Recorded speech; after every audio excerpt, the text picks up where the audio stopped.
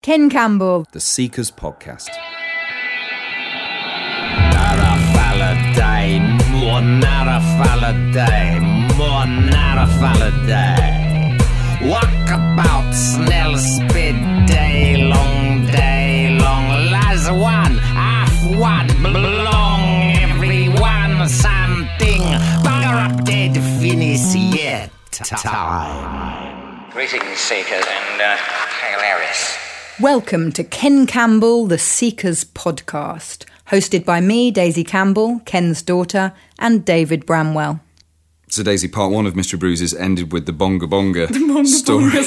Which I absolutely love that story. And I believe that's absolutely 100% true.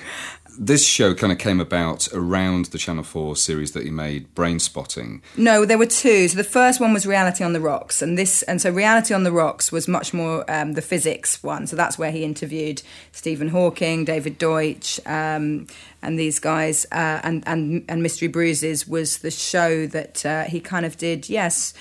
He sort of got so interested in the people he was interviewing that by the time they were releasing the series on Channel 4, he'd also put together his own one-man show, which was handy and for him rather savvy, I imagine. Yeah. And then he did another, I think also three-parter for Channel 4 with the same guys called Brain Spotting, and that was the one where he was interviewing more sort of philosophers and looking at the question of what is a self and these kind of questions, which also were a big preoccupation of his even long before that as well. He gave the impression of never being too enamoured with TV as an art form, or am I wrong about that? Yeah, no, he got seriously enamoured with the whole idea that TV, and particularly TV news, is a potent brainwashing technique. And, you know, of course, it's the cathar rays that come out of the TV. So that's why he set himself up with a projector. That's why he had his amazing projector set up, because projection doesn't produce cathar rays in the same way. So that's all right. I remember in one of his shows, he talks about supposedly being put on some blacklist for adverts because he'd done a Kit Kat advert back in the 70s. And sales... No, it wasn't the 70s. No, it was mid-80s, and he was the devil. Yeah, he was the devil. And they both come out of a lift, so the devil coming up from hell and the angel coming down from heaven, and share a Kit Kat. And it won an awards, and it was really, you know, for me growing up, that was what everyone knew my dad for. Like, the kids in the playground were like, is your dad the devil in the Kit Kat advert? Like, yeah. And I think it probably shaped some of my psyche, the fact that, you know, this image of him fully done out as a proper kind of devil. And it won awards and was considered a really brilliant advert, but Kit Kat sales went down.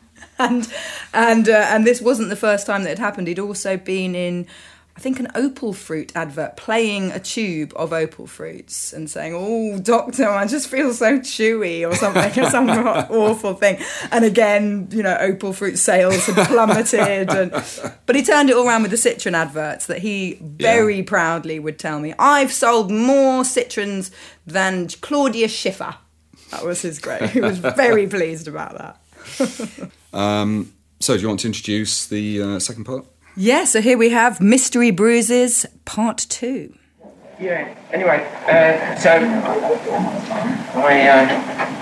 I didn't get the job at Watford. I did get to play Angus. It's on a later occasion. It was about 1967 I played Angus in the Colchester Repertory Company, it was. They were doing a method production of Macbeth.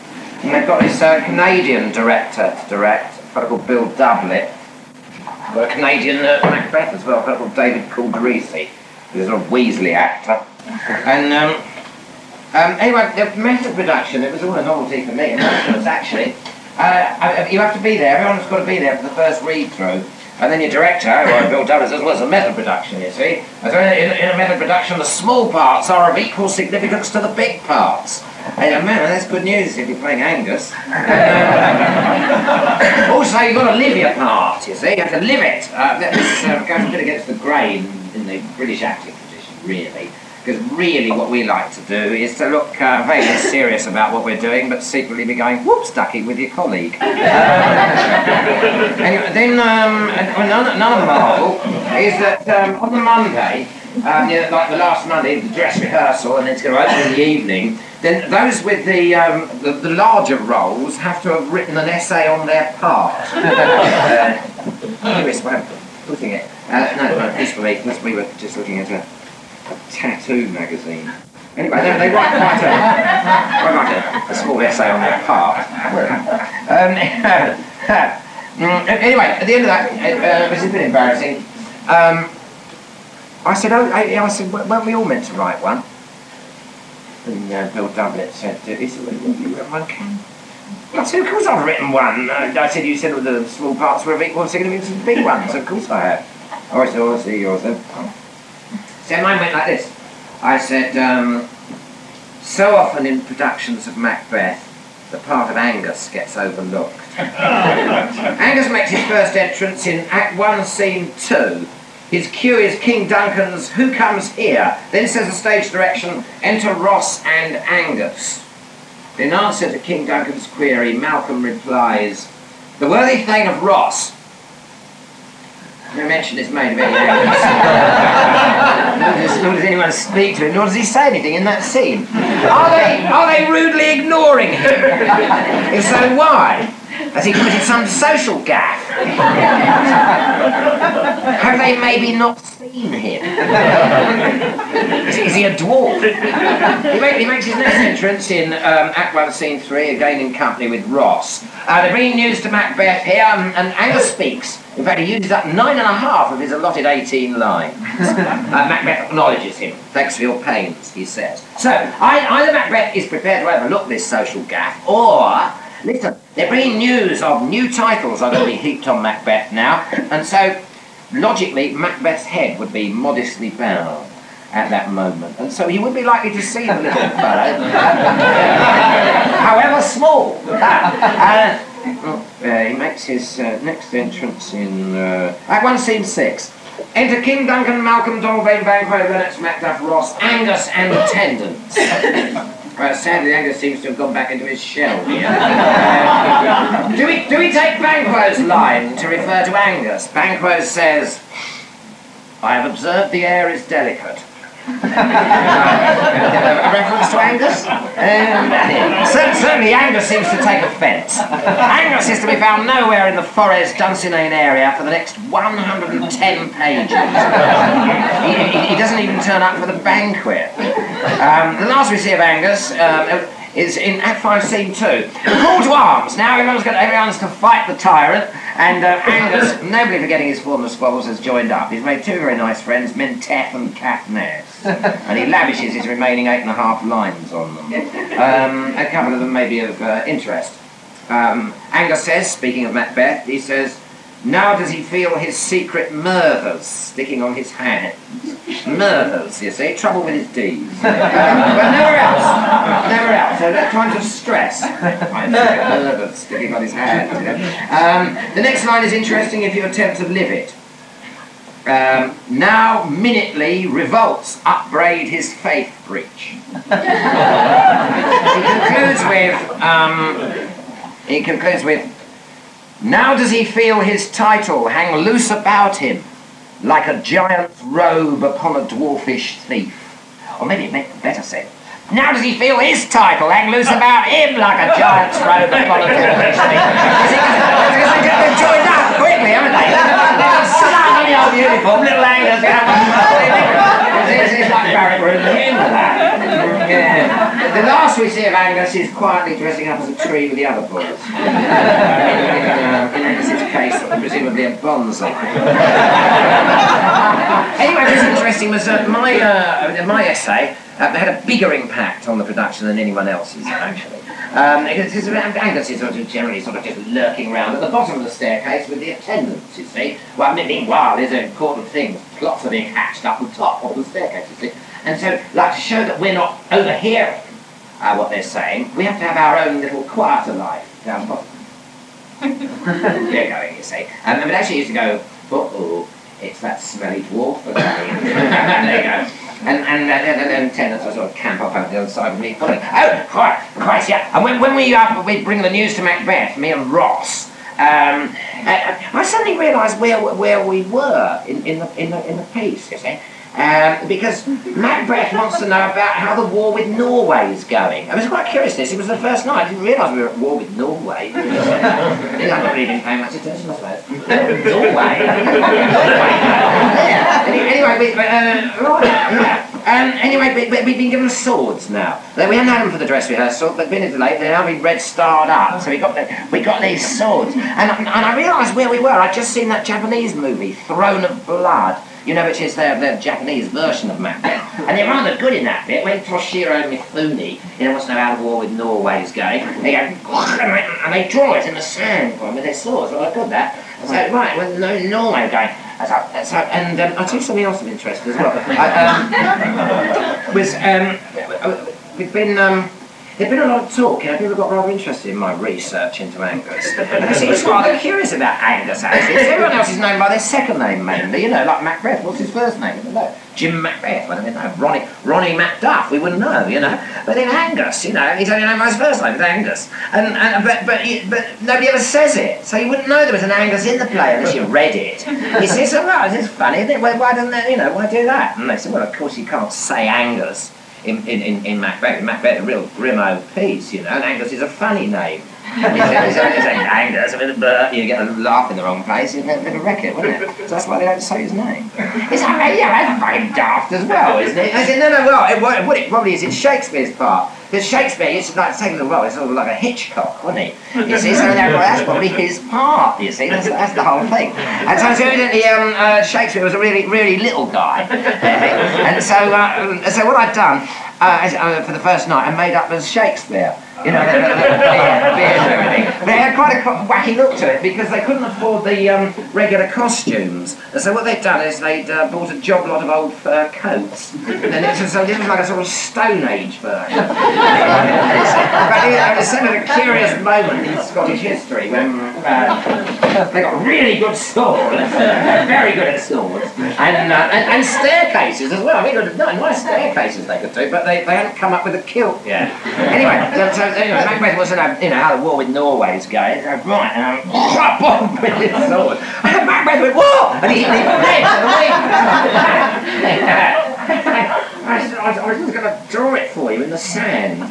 And so Macbeth came sort of sheepishly limping. It was marvellous. And from that moment on, the whole production fell, like dominoes. There was a moment halfway through it, it's so terrific. Everyone saw it. The roof of the theatre lifted off, and we saw the laughing fat men in the sky.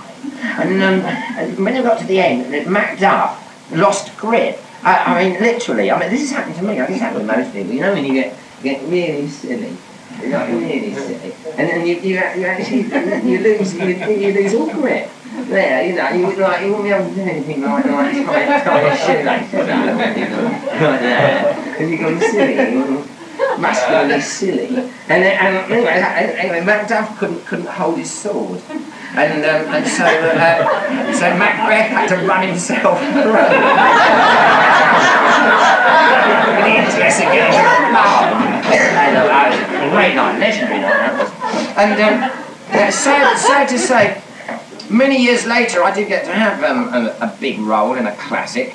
It wasn't a Shakespeare one, it was by his contemporary, I don't really know this man, Ben Jonson.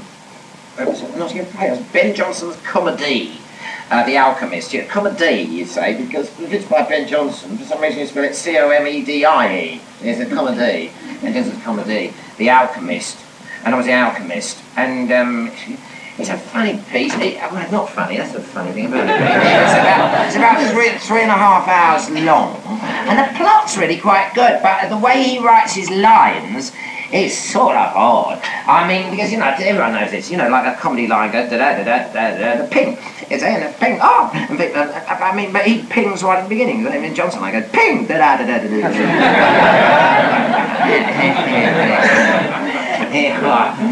And then, anyway, so if you really work hard, you can get 20 laughs out of 3.5 hours. Obviously, it was the last night, I was thinking, I was on stage and I was thinking, well, man, this is shaming, isn't it? That you can't get more laughs out of a comedy than you can out of Macbeth. Anyway, I'd done my first speech and I'd had a titter. There had not been a titter before. I thought, right, I'm going to work on that titter. And I was like trying to summon in strange forces. Okay, let's go for it. And I've got a marvellous fart building up, a real bit like that. I'm quite a pro with things like that. And so I was really holding on to it. I don't want to waste it. I'm trying to get this off. And I thought, I know, when Nicholas Prevo's Captain Face comes on, he always paused after his second line. So I went, boom, I'll let it off there. No, it might work on the titter, but more than the point, it might get Nicholas a bit tittery, you know, I mean, some sort of night might be got. And but then I was aware that I was not alone on the stage.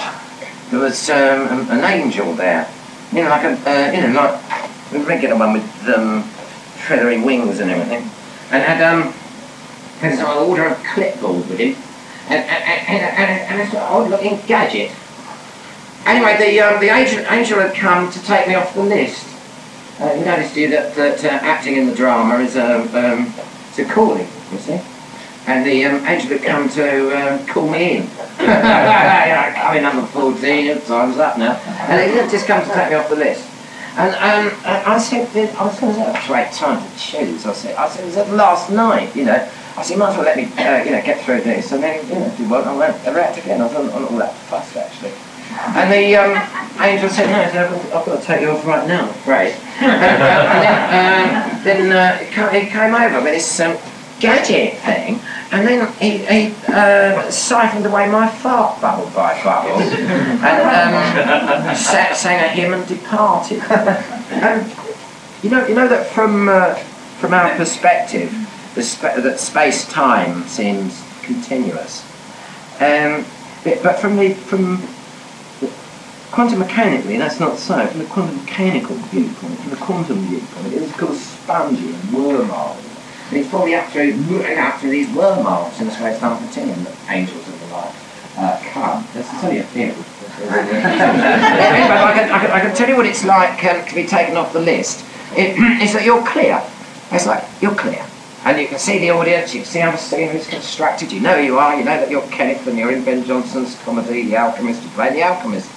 And there's the good people of Nottingham down there. You know what will happen in a moment as well. There's a colleague of yours who'll come on, you know, quaintly painted, talking an order of gibberish for about that long, and then you'll be expected to reply in like mode. The problem is, can you think what you say at that moment? No, not really.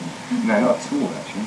But do you think you might know what to say after he's come and said it? You know, it's possible, yeah. You see, the last thing you need if you're playing those big parts is clarity. Clarity is fatal. I think you have to be in a trance, probably like 80% trance, I think, you know, to do those things. You know, you just don't want to be clear. Anyway, he came on, and we got to the end. It was my turn. I thought, well, do you know what to say? No idea. Is there anything, Kenneth, you'd like to say to this man at all on any subject? No. Anything you'd like to say to the good people of Nottingham? No. Well, probably make your apologies and call an end to that. Yeah, I think so. Then with my eyes closed, it was like I could sit through the script somewhere. You know, it was like in a dream. In a drawer there. Unfortunately, it was very smoky, very foggy. But I could sort of, with my eyes closed, I could read a script in my mind's eye, but very limpingly, only bits of it actually. Whoa. And then the fat man came on and he wasn't funny, and the tall man came on and he wasn't funny either, and it was my go again, like that. Ah, gee, and I decided to suppose that, you know, the god of my childhood, you know, a nice old geezer, sort of Father Christmas chap with dressing gown, open-work sandals and no socks. I can't guess I don't know, he's off doing his work, something like that. And you really know how long 3.5 hours is, actually, if you live it instant by instant like that. You know, got through it. And at the bowing, we had quite thick clothes we wore, thick costume, and mine was wet through. Anyway, after that, I never acted again in any live drama or comedy. Absolutely not. But about 5 weeks later, though, the angel came back and said, small parts in TV and films is all right.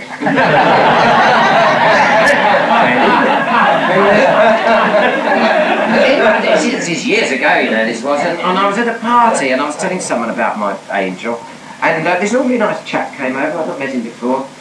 And he said, oh, he said, I couldn't help overhearing about your angel. He said, the angel came for me, you know. I said, really? And it was Ian Holm, and the angel apparently came for him when he was in the Iceland Comet playing Hickey. But in his case, he wasn't able to see any, like scripts in drawers or anything. He had to have the understudy came on. He didn't act in my stuff. Again. But the angel must have come back and told him he could have big parts in his case. But he came back very courageously. He did, didn't he? Last year he was in Boxing Pauses or something like that. The Almeida. There they are. Great man. And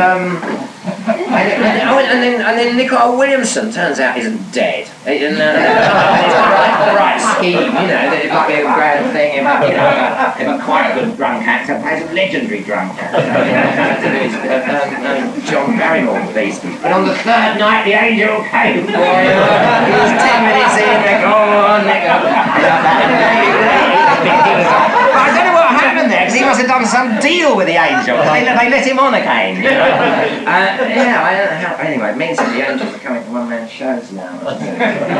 Come on, anyway, silly getting paranoid about fucking angels, isn't it? Anyway, let's get on. Yeah, anyway, I had supposed that, because I've been a real proper professional supposer now for about 8 years.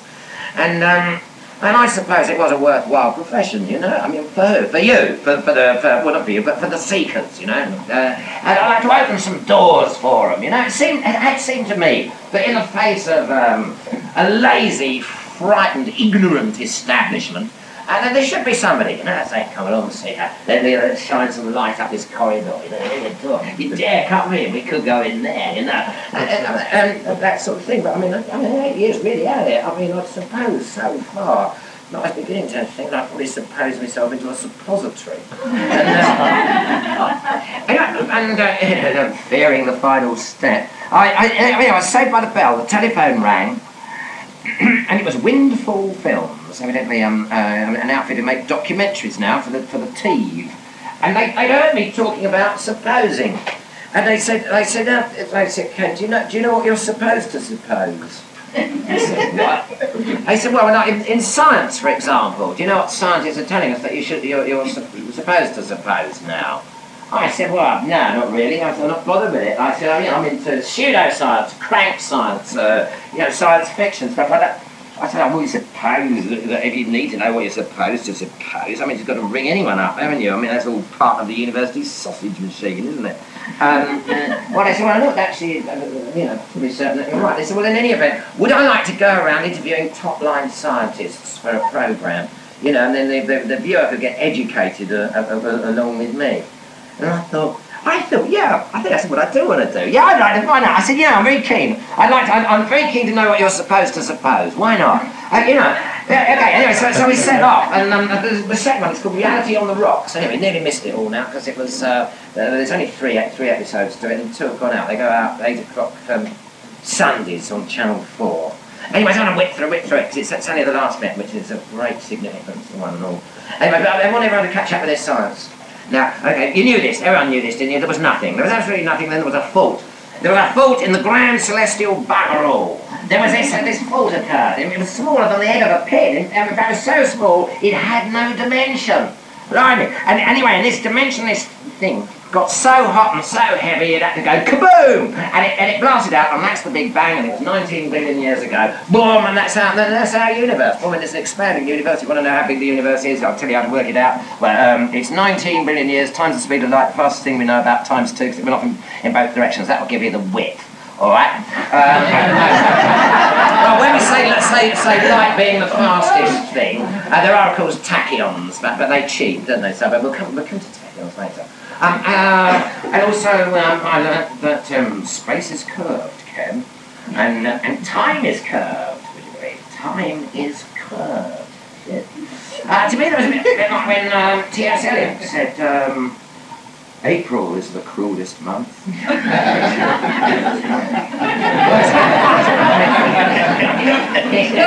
a bit difficult to find anything you can do with the information.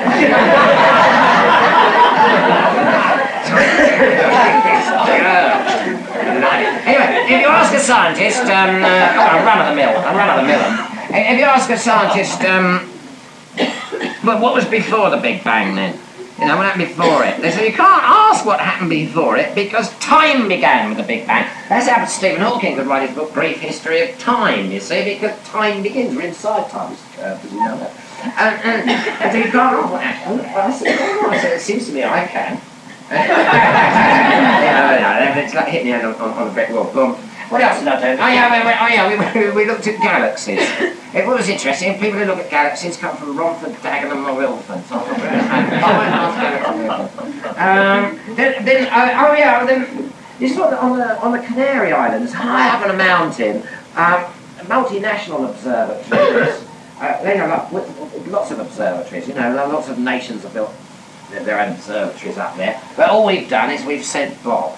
And Bob listens to the echo of the Big Bang, and he does this through like a sort of gramophone horn thing, about that big.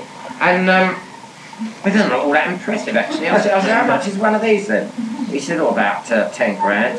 Anyway, says Bob, acting naturally for the camera. He said, well, shall we go in and listen to some of my recordings of the echo of the Big Bang? And I said, oh, this is nice, they've given you a shed and everything. And anyway, Bob's shed, he got a pile of cassettes there, this thing. And he put one on, the echo of the Big Bang, and it sounds like this. I said, it sounds a bit like when you haven't found the station you're looking for on the radio. He said, well, that is the echo of the Big Bang too. He said you're getting a lot of interference, you see, down there from taxis and things. He said, but up here, where the air is pure. He gets really quite a nice echo up there, but even so, he's getting, it's a proper job. He's been doing it for about 9 years. Even up there, he does get a bit of interference up there, and part of his job, he's got to edit it out so he gets a nice clear.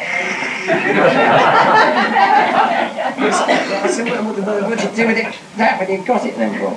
And he said, well, then he has to monitor it for anomalies. Right, I said, anything of great interest so far? No. I said, what's the social life like up here? He said, well, he said 3 years ago a dog came by and he fed it and then a couple of days later there were 2 dogs. By the end of the month there was 140 dogs all round. So he had to call the dog catching lady and she came round them all up and gassed them. If you went to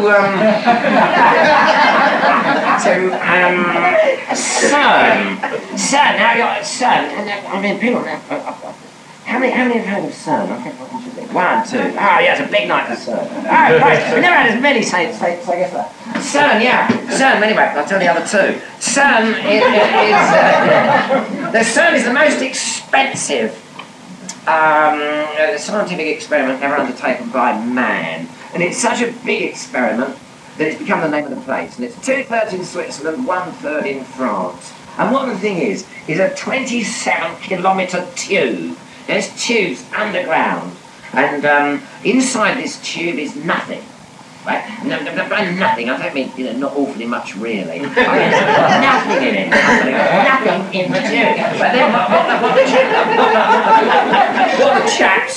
the 1,000 chaps and 3 ladies of CERN do is that they generate subatomic particles. Subatomic particles. Right? If you think of an atom for a moment, think of an atom. An atom, right? Just think of an atom for a moment as big as the Empire State Building, where the subatomic particle would be smaller than a grain of sand. What do I mean? That's the ratio. What I mean is subatomic particle, a really small gentleman indeed. When generate this, they go zang, and they send them around in opposite directions down the 27-kilometre tube, right? And there comes a moment, of course, when a couple of particles are going to collide. Now, the simile they give you there is mini cars. They say, now, 2 mini cars collided head-on a motorway, top speed, what would happen? And you think of it, and you say, well, you've got crumpled mini cars, dead people. No, that's the correct answer. But that apparently is not what happens with subatomic particles. When subatomic particles collide, well, just think of the minis for a moment, it would be as if when the minis collided, out of the collision came a vehicle transporter, a Panzer tank, a Rolls Royce, a Bentley, a Jaguar car. What I'm saying is new matter is formed with this subatomic particle collision. They collide. New matter is formed. It's not actually formed from the subatomic particles, because the subatomic particle geezers carry on to live. They're subatomic particle life. Right? So where's this new matter come from? Well, it's come from the energy. Because they're whizzed round these subatomic particles at speeds approaching that of light. You see? And it comes from the energy. Energy is formed into matter. But this is new matter to our universe. Well, what we mean is this is a matter of a sort which has not been in the universe before. We knew of a new sort, and each one is different from each other one. Except some say, oh yeah, no, it has been in the universe before, this sort of matter, but it was a long time ago, perhaps 19 billion years ago, until the second, in fact, it was in the first second of the Big Bang, maybe. It was there, maybe. Anyway, here it is, back again at CERN. And the thing is, all the scientists now, see, are carrying around Finnegan's Wake. James Joyce's Finnegan's Wake, because a lot of times now they give the Nobel Prize not to the person who found something, but the person who gives it a really wacky name. It's like quarks. That fellow got the Nobel Prize for quarks. He didn't find them, he called them quarks. That's what he did, he found it in Finnegan's Wake. 3 quarks from Mr. Marx. The guy who found them, it was Murray Goldman, and he called them aces. But the thing was a fuck awful name, because there were only 3 quarks. There were a quark at that time, and he called them aces.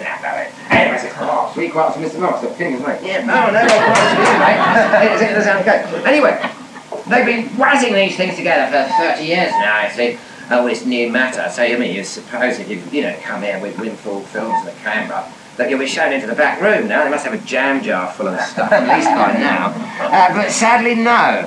Sadly, this stuff is very small, actually, and it only lasts for a few instances of time. Indeed, you wouldn't have known it had been there at all if you hadn't taken the trouble to build yourself a computer rather larger than Westminster Abbey. I mean, man, this is underground. It's an enormous thing. And I don't think of computers now as having wire in them, really. They work on some other principle, don't they? And why? This has got wire. It's got cabling going around it. As a matter of fact, it looks like several Pompidou centres, this to me. And it's so, it doesn't have to be so big because, you're only using old-fashioned technology. And they say no. They say no. And they come from all over the world, these people at CERN. They've all got the same grin around them. It's all absolutely up to the mark. Anyway, the chap who runs the big particle whizzing experiment is a fellow called Signor Amaldi. And Signor Amaldi was prepared to talk about before the Big Bang.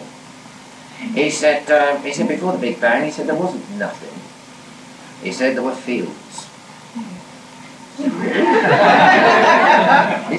said, what are you thinking of? I said, well, I don't know, I was sort of thinking of cows and... No. He said, fields of potential.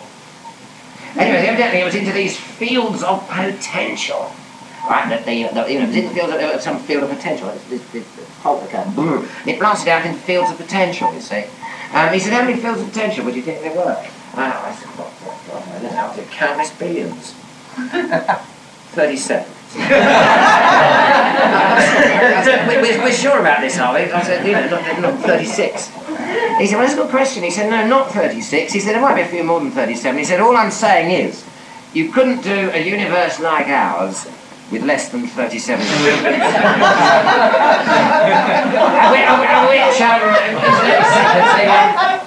The most significant for us. I mean, we wouldn't be here tonight. The lady wouldn't be there. Her handkerchief wouldn't be there. If it wasn't for Field 37. That's the one to remember. Field 37. Thank you, Field 37. We wouldn't be here. Because when you think about it, when this fault occurred, why wasn't it all just energy or light, photons and stuff? What was it that hooked some of this energy, caught it, right? Curled it into matter, made it matter? Field 37 is the answer. Field 37, also known as Higgs's field. Professor Higgs of Edinburgh found it while it would have been close on. Anyway, no, said Signor Amaldi. He said, for most of us now, the experiment is not about the particles. It's about the nothing in the tube. Oh, really? I said, do you know about the Cathars? No, he said he didn't. Anyway, I could suppose all that. Any problems with that? I suppose it. I mean, I'm sure some of it's unlikely. I mean, it sounds a bit unlikely, but everything's unlikely, isn't it? If you've got the courage, everything's unlikely. Did you know that? I mean, if you know the right line of questioning, you could utterly freak someone out with a cup of tea. Actually, there was a guy from the Romford Comprehensive, he's head of the art department, Romford Comprehensive, and I said him completely up the pictures just by asking that set of questions about his trousers. You know, he still has to have counselling. All I'm saying is, I could suppose it. The men are nothing. I could suppose. But what I want to tell you about is I ran into great problems with the men of next to nothing. Now, to meet one of the very top men of next to nothing, you've got to go to Oxford, and his name is Dr. David Deutsch. And he's got number 13, we're calling in on him on his home, at his home. He's got number 13 on the gatepost, number 19 on the door. Anyway, the notion was that it was just to go and interview him, you know, no preamble, not Dr. David Deutsch, and then the camera was going in. It's been set up, of course, but I've not met him before. And the camera was meant to follow me in and into his living room or where he worked for what. And anyway, Dr. David Deutsch, yeah. And he's a really nice guy with quite sort of longish hair. And I used to breed ferrets, and you get a freak, every so often you get a freak-friendly ferret. You know, it's not the purposes for which you breed them, of course, but it is like a friendly ferret. And anyway, Dr. David Deutsch, yeah. But then we couldn't get in. I mean, I could just about get in through his door, but certainly not the camera, because you know those free newspapers you get with all the ads in and everything? He got about 10 years worth behind the door that he never picked up. Anyway, I mean, I was hell of a weight of them. I had to hump them all out of the way. Take two, Dr. David Deutsch, yes. Anyway, then we went into his living and work. Do you know what I mean? I mean, my place isn't tidy, to put it mildly, like nothing like this. I mean, this is like sort of being in a skip. It wasn't by any means all the scientific stuff. I mean, the nonsense was just sort of crap, you know. A little old pizza on top of a crisp packet and all things like that. Really muck a mess. And anyway, he was offering me this chair. It was sort of like, you know, probably wouldn't catch anything. But I mean, it's always like you don't know what's important or not. You're sort of picking your way. Come sit down. Anyway, our director was very excited with all the crap. You know, and he was whispering to the cameraman, saying, "Get cutaways, all the crap." Because you know, that's what makes good television. Is, you know, you cutaways of crap. That's how you get awards. You say it's not good interviews, is it? Cutaways of crap. But that's only in the West. It's not universal, because I know this, because 3 weeks before he had the Japanese. The Japanese had come to find the latest in the quantum mechanical arena, and they bowed a bit and said, "Doctor, can we clear out the place for the interview?" And Doctor said, "No, well, yes, certainly." He said, "But you've got to put everything back exactly where it is." And so the Japanese had to spend an extra day there, and they had to Polaroid it and grid it. And he really meant it. No, a big old piece goes on top of the crisp packet. What a hero, mate. Smashing bag. And anyway, they'd given me this to read before I met him. It's an article in the Scientific American. The quantum physics of time travel. Common sense may rule out such excursions, but the laws of physics do not. By David Deutsch and Michael Lockwood, you see? This isn't time travel. Anyway, because you know the problems of time travel? I mean, the conundrum of it. You know how to time travel. Right. All right, lady, I'll just let her catch up, seekers. Okay. But just close your eyes. Close your eyes. Do you want to do it too? You can do it too. Right, let's send you both off. Okay, time travel. Time travel, close your eyes. Now, I want you to think, well, there's something about an image that you can both probably share. The McDonald's clown. You know the McDonald's clown? Yeah? Well, but there's a way to get the McDonald's clown clearly in mind. An image of it. Yeah, is it coming? Good. Okay. Now we'll hang on to that. Right, you keep it, and then now get rid of it. Now it's not so easy to do that, you know. It'll sort of come and go a bit. But then finally, when they've completely got rid of the MacDonald clown image from their minds, they will find that they have travelled a little way into the future. But they will have done so at approximately the same speed as the rest of us. See, what we mean by time travel is cheating. You know, they want to get hugely ahead of everyone else, or go backwards. Now, the thing about going backwards is it is tricky. Because what happens if you go backward, for example, and you meet your grandfather, right? You go back in time, you meet your grandfather before he met your grandmother. Yeah? And you just can't resist it. I mean, there's the meat cleaver, and you get it, and kaboom! Right? You split that fella in twain. But what's going to happen to you? Because logically then you won't get born, so you can't have gone back. I mean, what happens then? You know, is it that you can't do it, or do you blink out, or what? Well, because what Dr. Deutsch says is that's nonsense. He said you can't travel backwards in time in your own universe. But there'll be another universe so similar to this one that you really wouldn't know the difference. And you can travel back in that one, you know, with your photo of your grandfather when he was 17 and meet him. And you can do what the hell you want with him. It just simply becomes that is the universe in which you do that. You see? That sounds muddy, but the article comes with a very easy to follow chart on this. So anyway, so I see, David, from this article, that you think there's more than one universe. I said, yes, absolutely.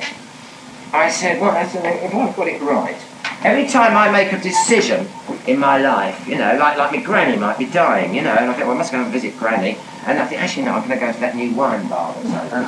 There's going to be one universe in which I go to meet grannies, and another universe in which I go to the wine bar. He said, yes, that's right, you've got it.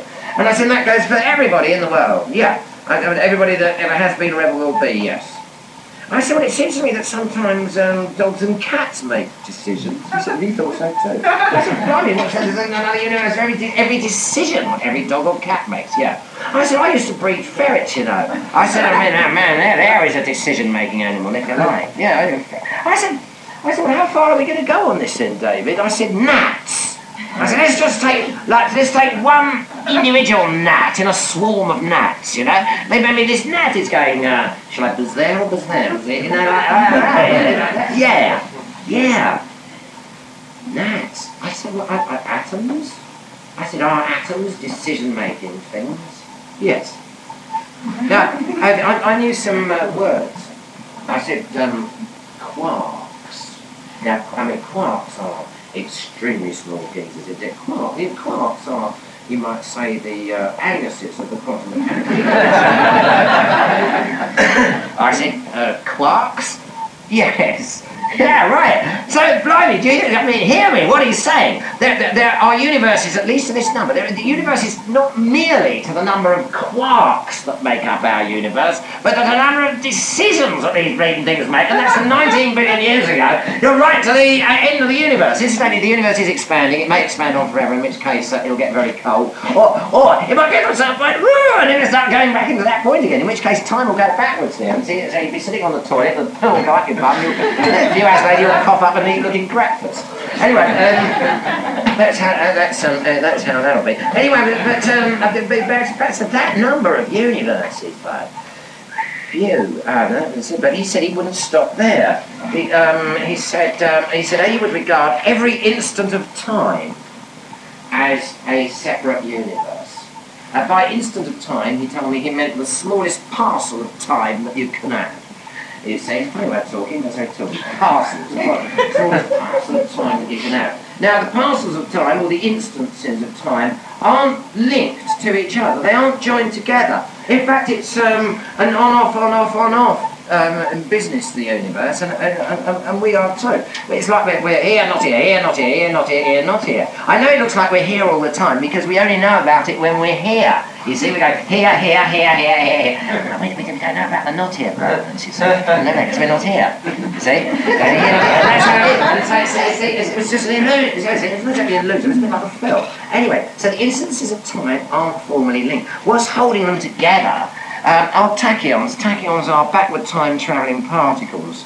and maybe called tachyons because they tack together the instances of time, right? So if something could unclip the tachyons of time, then all the instances of time would just fall apart in the years and slip away from each other. So you see, our universe is currently composed of particles which haven't got here yet, and is in a state of depletion by particles which haven't yet gone.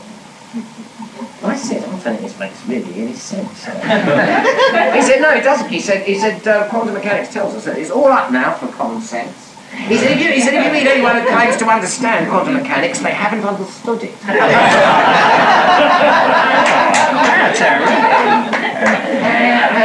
I said,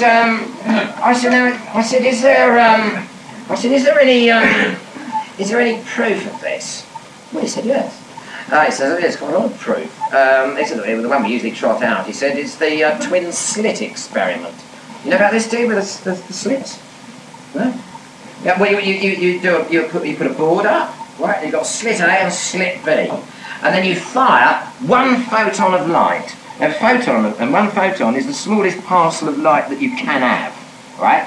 And you fire, ping, this photon of light at slit A and slit B. Now, faced with the decision of should it go through slit A or slit B, the photon goes through both. Well, I said, well, it splits up. He said, no, it doesn't split up, it goes through both. I said, well, it bounces or something, comes back through the other. No, it goes through both. I said, yeah, I've heard of this. I said, oh yeah, that's right. Because can't particles be in two places at once? Deutsch said, he said they can be in way more than two places at once. I said, maybe then there's just one extremely versatile particle. You know, that's what the whole show. He said, that was an idea that Richard Feynman had 20 years ago. He said, he gave me this book. He said, frankly, we give it a low order of probability these days.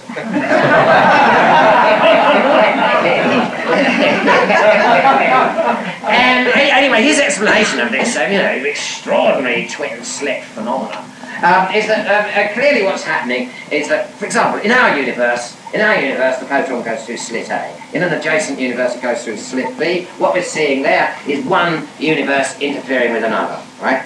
I see you forgive me. I find it a bit flimsy. This whole theory of these twins and their slits. I said, now come on, David. I said, have you yourself actually had any experience, one-to-one experience with another universe? Yeah, he said, quite a lot. I said, really? What? And he said, well, he was earning a lot of extra money on the side in the field of cryptography. This is the writing of codes. And he was telling me, you can't write codes like you used to, like in the war to fool Germans. He said code like that would be unravelled in less than a second by a good computer. He said, the only really 100% safe way to hide information is to hide it in another universe. And it's only himself and Texan Liberty Witt and a few others who actually know the technique of this.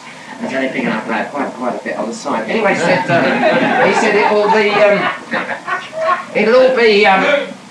it'll all be cleared up to everyone's satisfaction with the building of the quantum computer. He's all out and about now, the new scientist. Quantum computing, the power of parallel worlds, just like.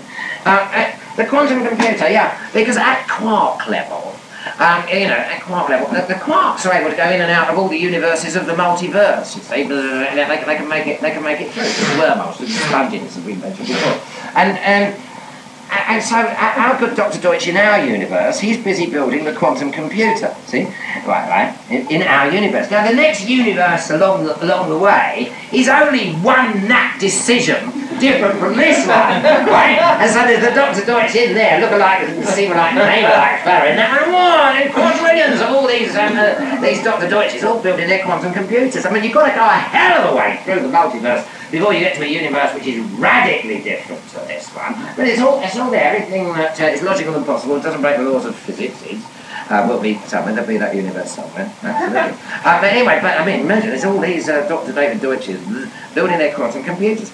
And then they push the button at the same time, and kazang! They all join up through the multiverse, all these things. I said, well, what happens then? And he said, we'll be able to do computations way beyond the scope of our own universe. He said, it'll all be cleared up to everyone's satisfaction with the the building of the quantum computer. He's all out and about now, new scientist, quantum computing, the power of parallel worlds, you see. The quantum computer, yeah, because at quark level, at quark level, the quarks are able to go in and out of all the universes of the multiverse, you see. They can make it through the wormholes, through the sponginess that we mentioned before. And so our good Dr. Deutsch in our universe, he's busy building the quantum computer, see? Right, in our universe. Now the next universe along the way is only one nap decision different from this one, right? And so there's the Dr. Deutsch in there, look-alike, seem-alike, name-alike fella in there, and quadrillions of all these Dr. Deutsches all building their quantum computers. I mean, you've got to go a hell of a way through the multiverse before you get to a universe which is radically different to this one. But it's all there, everything that is logical and possible, it doesn't break the laws of physics, will be somewhere, there'll be that universe somewhere, absolutely. But anyway, imagine, there's all these Dr. David Deutsches building their quantum computers, and then they push the button at the same time, and kazang! They all join up through the multiverse, all these things. I said, well, what happens then? And he said, we'll be able to do computations way beyond the scope of our own universe.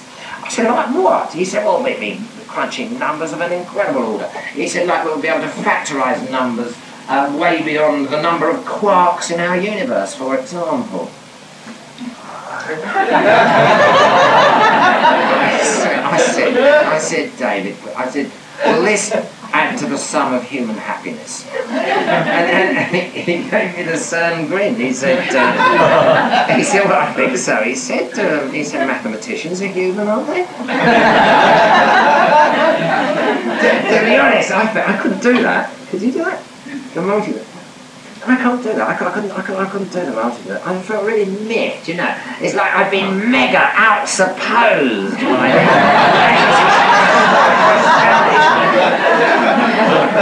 So anyway, so when I got back to my little hotel in Oxford, I thought, I'm not going down the pub tonight. And I was writing notes down. I mean, it's just like, you couldn't hardly believe that you'd heard these things. Oh, these been useful one day, all these things. There was about 10. So I thought, well, actually, I will go down the pub. And, but I just had a couple of pints, that was all. There's some very interesting people in the pub, actually. I had a couple of pints, went back and wrote a few more notes in my...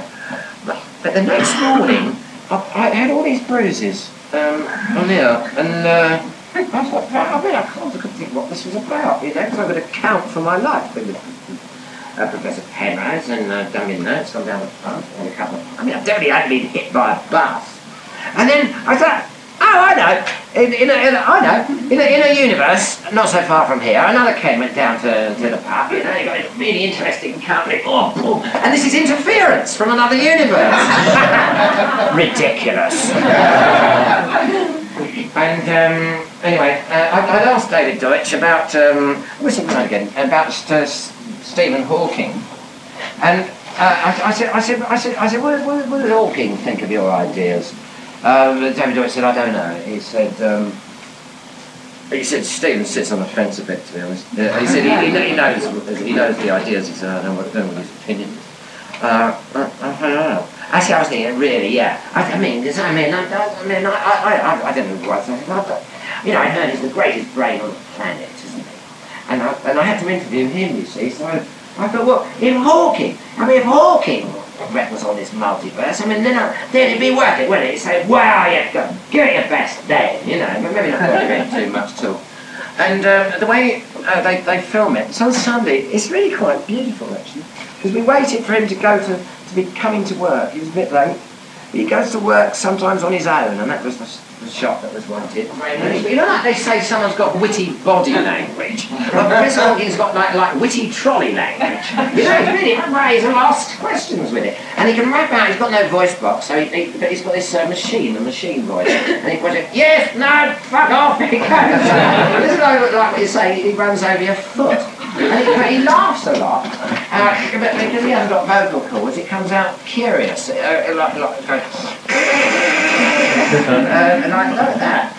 Actually, quite similar to the echo of the Big Bang.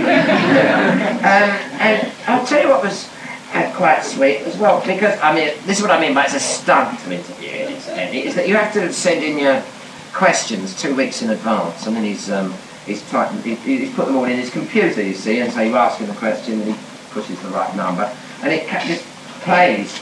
In fact, it plays out of his back, like that. So actually, if you're listening to him, I mean, logically, you're turning round to, you know, in like that. But because it was for the TV, I sort of sit there back and look at him. You know, like, I mean, he wouldn't have to be there, actually. But he is. Anyway, he played along with that, and to the extent of his abilities, he looked like he was taking an interest in what he was saying. Which he does. He's got little use of his eyelids. And his mouth does express curiously. It actually does. A bit. Anyway, there we are. That was that. But the deal was I was to be allowed to ask him a question of my own. You know, after the questions that they needed for the programme had been asked. It's a good idea having him on the show like that because you get a lot of foreign sales. And anyway, so we got. He'd undertaken, as long as it, you know, it wouldn't take more than an hour to answer, he would answer my question. Anyway, so my question was this. I said, sir, now, I said, are these many, many universes of the multiverse, are they all as real as this one seems to me to be? And Professor Hawking said, yes. So there are Siggers, that is what you are supposed to suppose. Right? And I know for some of you it is difficult, it is going to be difficult, but I suggest you wrestle with it, because it is what you're supposed to suppose now, alright? There's nothing to do with all that, this is it, right? Go on, boom, you know, and become it, go on, walk out of here, ladies and gents of the multiverse. And I do tell you, you will be the happier for it. Just think about it for the moment like this. Let's say all the universes of the multiverse are stacked up like that, like a huge deck of cards. Look, at the top there's going to be a universe where everything goes extremely well for everybody and everything concerned, you know? That one. And then there'll be one at the bottom of the deck where everything goes extremely grimmo for everybody and everything concerned, right? You could call that one heaven if you like, you could call that one hell if you wish to. All we don't know is which universe we're in. It's like a universe competition. We don't know which one we're in, but we get to choose it. We get to define which universe we're in. Get it? Listen, I mean, there's going to be a universe. Listen, there will be a universe where the Bible is a jest book. It's logical, it's possible, it doesn't break the laws of physics to say so, so it is. Oh, dear, sweet, loving, laughing Jesus, let that be our one. There will also be a universe where great playwrights write comedies that you're not meant to laugh at. And I can tell you which universe that is, actually. Listen, this is Ben Jonson speaking to you across the centuries. Recorded here direct, Jonson saying, as Aristotle says rightly, the moving of laughter is a fault in comedy, a kind of turpitude that depraves some part of man's nature. Commentator here. For Ben Jonson,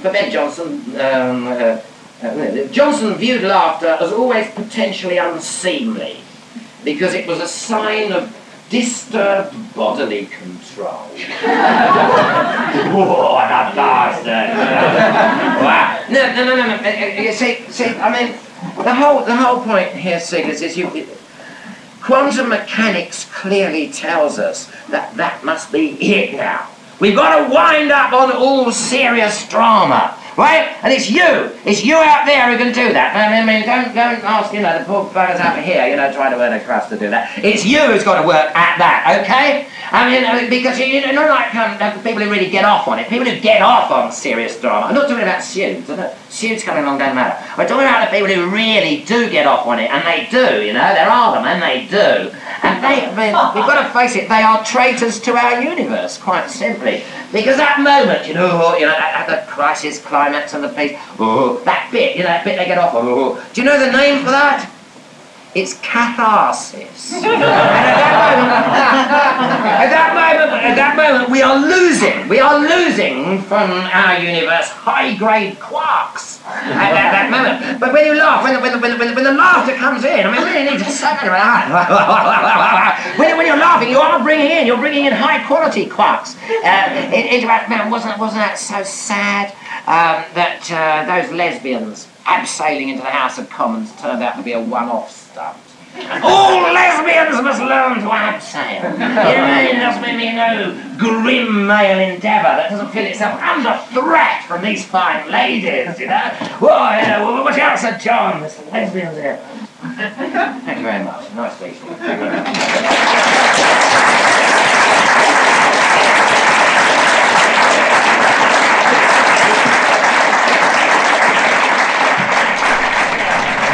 Ken Campbell, The Seekers podcast, was produced and presented by Daisy Campbell and David Bramwell, with kind permission from the Ken Campbell estate.